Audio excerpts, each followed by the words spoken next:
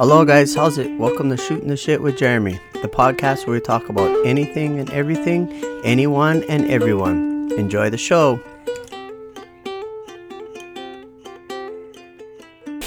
How's it guys? Hello. Welcome to episode 3 and thank you guys for tuning in again and checking us out and listening to all the craziness that I have in my mind and in my head and that I'm spewing out to you guys, and hopefully it's been entertaining for the least. Maybe I've helped you and you guys are able to take a little bit of what I've said and what I'm trying to share with you guys and make the world a better place, make yourself a better person, and just, have some fun and enjoy, at least, get a good laugh out of what I'm telling everybody.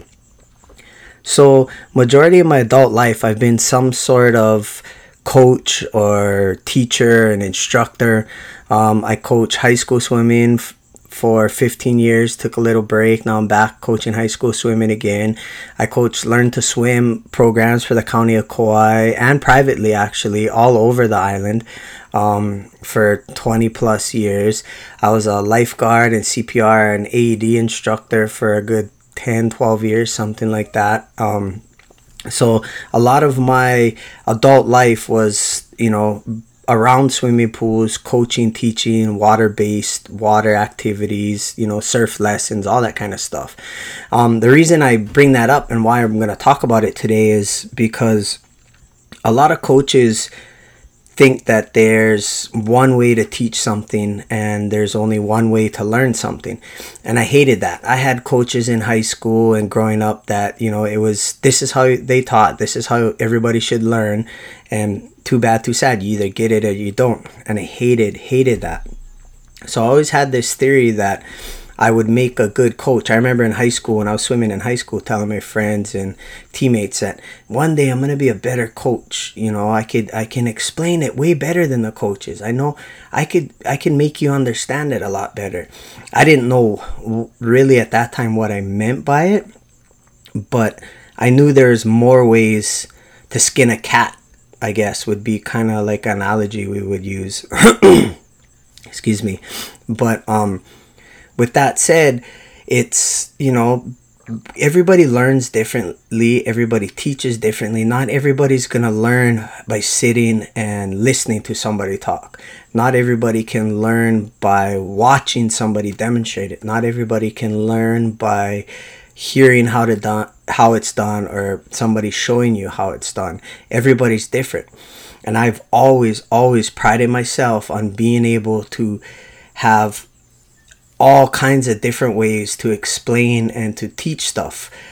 Granted, like I said earlier, it's water-based stuff is my forte, but it goes to say with anything: baseball, football, mechanics, flight school, whatever. If you're teaching something and you are worth your weight in gold as an instructor, as a coach, as a teacher, you have to know different ways to teach it, because your students aren't gonna all listen and learn the same way. I would always tell my high school kids when we were learning a new stroke, be like, okay, let's try it like this. And you could see the ones that would get it. And then you'd look at the ones that are like, hey, you don't get it? That's okay. Don't worry. Let's try it like this. I would ask them, what are you into? What do you listen to? What do you watch? What do you do? And I would try to find a common ground. And they'd be like, oh, I like to dance, and I'm like, all right, cool. So you ever seen breakdancing? Do you know the worm? Yeah. Okay, well, you're going to make your body like the worm, like you were breakdancing. And he or she would be like, oh, okay. They would get it right away. The next kid would still be looking at me, didn't quite get it yet. I'm like, all right, how do you, what helps you learn? And they're like, I like to see it done, demonstrate it. I'm like, all right. I would jump in or have one of the older students, or the more seasoned vets jump in and teach them and show them, and then they could pick it up. And, that might help. And then the other kid might be, well, you need to move my arms, or show me show me the motions, move my arms in that motion. So we would do that. And that's just a small example of little things that I used to do as a coach. And not just me, I had an awesome coach that I coached with for years and taught with for years, and me and her could finish each other's sentences. We knew what each other was doing, and we worked, we gelled really good together. So we coached so well together. So we had a lot of kids come through our programs. And when we would do stuff like that, we would take these kids that basically couldn't swim, literally, I had a kid that couldn't even swim across the pool. By the time he graduated, he was swimming the 500 freestyle at the KIF championship, which, you know, I could go into all that, but that's a pretty big deal. And that had to do with how we coached and how we taught, and we made it easy for the students, the athletes, to learn. We didn't just say, hey, this is what you got to do. We're going to demonstrate it to you once, and then you can do it and you can pick it up.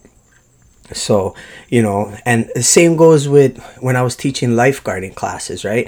Yes, there's very strict rules that you have to follow. There's protocols, there's checklists, you know. To become American Red Cross certified lifeguard, you have to do A, B, and C in A, B, and C's order. However, they do give you leeway after and before that to use different analogies and teach different things, as long as the student can do it correctly the first time, or can do it correctly, then you could add on a little bit extra, because what they teach in the books or what they taught on the videos doesn't really always roll over into real life scenarios, right? So when we were teaching those classes and training those new lifeguards, we'd be like, hey, look, this is how they do it in the mainland, or this is how the book in the video showed you.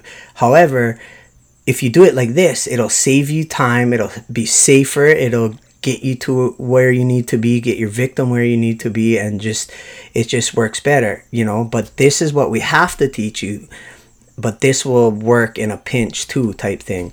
And that I got in a little bit of trouble for here and there, because sometimes, you know, I didn't agree with what they were teaching, but I still had to follow the protocol, and I made it very, you know, well known that certain things don't work. Like, we're teaching how to save somebody in a lake and a river in Hawaii where there's oceans, right? Yes, we have reservoirs and rivers, but it's different. We weren't, you know, that was all they would teach, so we'd have to adapt it. And a lot of these things that excuse me, that I learned, and that how I taught and I teach my kids and stuff, was how I was taught and learned through the years. I would take a little bit of each one of my instructors, each one of my coaches, each one of my teachers, of how they would interact with me, other students, other athletes, and I would see what I felt. I would take what I felt worked and what didn't work, and I would try to make my own style, my own theory, I would become my own coach. You know what I mean? Like, my style of coaching worked for me, and through all those years it worked. We had some of the highest graduation rates at Learn to Swim programs for the county. We had the biggest teams for high school swimming, you know, where we would bring these kids in 6th, 7th, 8th grade and train them, so when they got to 9th grade and actually could join the swim team, they weren't so far behind. We didn't have the luxury of all those years of having age group swimmers come in and make our swim team like a lot of these coaches do. We didn't have the luxury of doing research for these lifeguard classes, these guys that are already certified. We were training and certifying guys from scratch. So there was a lot of learning that had to be done on my part by my, you know, instructors, coaches, teachers. And that's, you know, in my eyes is the view of a good, or not a view, but that is a good coach. You know, a good coach is somebody that can take the good and the bad, because you gotta have bad, right? You gotta, you know, like, hey, this doesn't work, or you can't always yell at the kids, or you can't always scream at the kids, or you can't talk to one kid the same way as you do another kid, right? Everybody's different in their learning abilities. So you got to take the good and the bad and know when to separate, and how to talk to certain kids and how to not talk to certain kids. You know, a good example of something like that is, I like to use the math or the dice analogy, right? You could take a dice and you could roll the dice, and you have a 3 and a 4 equals a 7.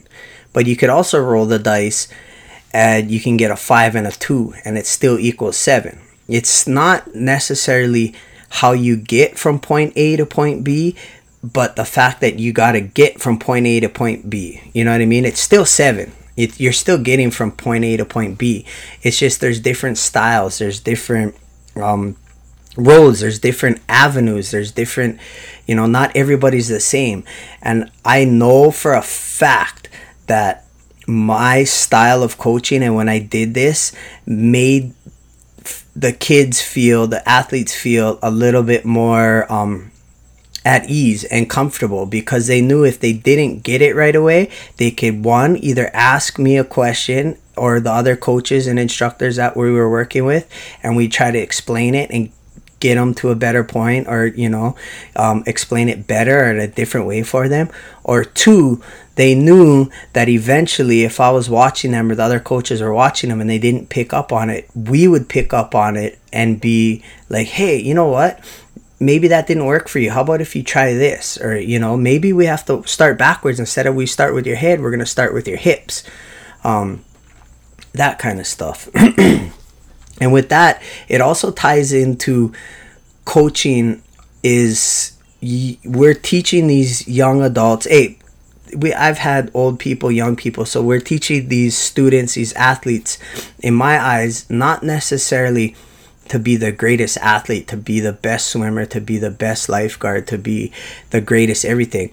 We want to instill this sense of pride, this sense of belonging, this sense of, hey, I did it, into these athletes. Like, hey, I can do it. I can, if I put my mind to it, I can get to that. I can do this. It's not so much as you telling the kids, all right, if you do this, this, and this, we're going to go to states, you're going to qualify, you're going to go get a college scholarship, or, if you guarantee you pass this, you're going to get a job lifeguarding on the beach, or, hey, when you guys learn to swim and you do the best you can, then, you're going to get a medal, which, if they did swim, they would get a medal. However, we didn't have any specific strokes usually they had to do. We call it the county stroke. Whatever got you from point A to point B, they would get a medal.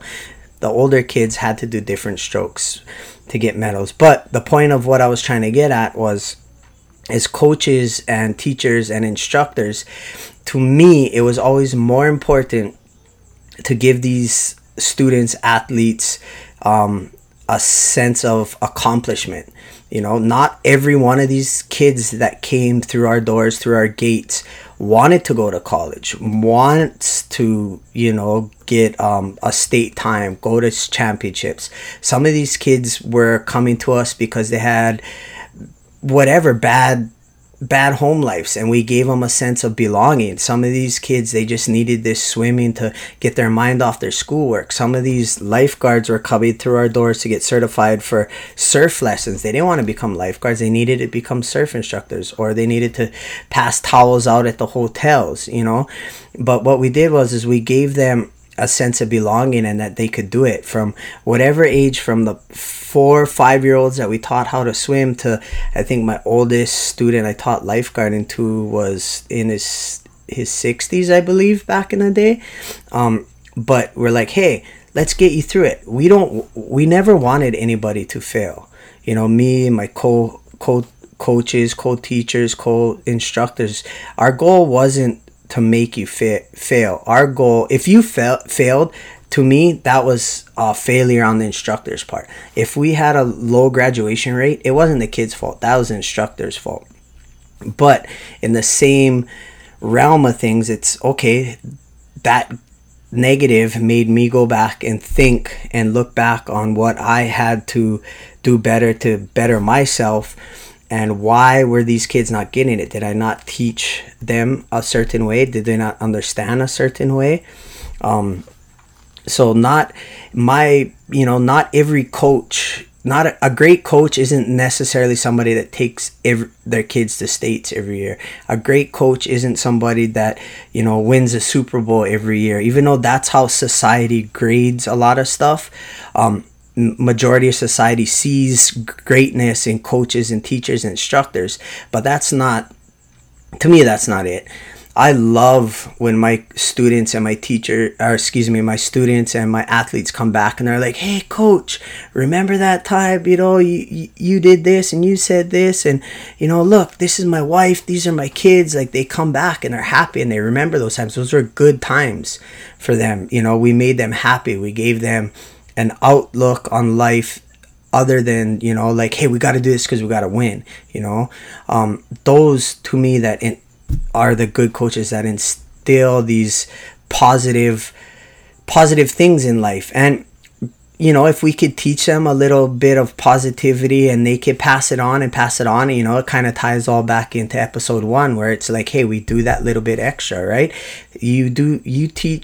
Treat your students and your athletes, and the athletes and students teach the coaches with respect, humility, and just grace, right? And that goes a long ways. I could have been having the worst day ever, and then these kids come in and they're so happy and they're like, hey coach, I asked that girl out and she said, yeah, I'm going on a date. Or, hey coach, I got an A on this thing. Or, coach, I did my PR personal record on the 500. Or, the lifeguards would come back, hey, Uncle Jeremy, the pool guy, I got hired on the beach, or I'm going to be a fireman, or I got into DLNR, whatever, those are the reasons why I coach. Those, it was never trying to be the best coach. I was never trying to win every championship.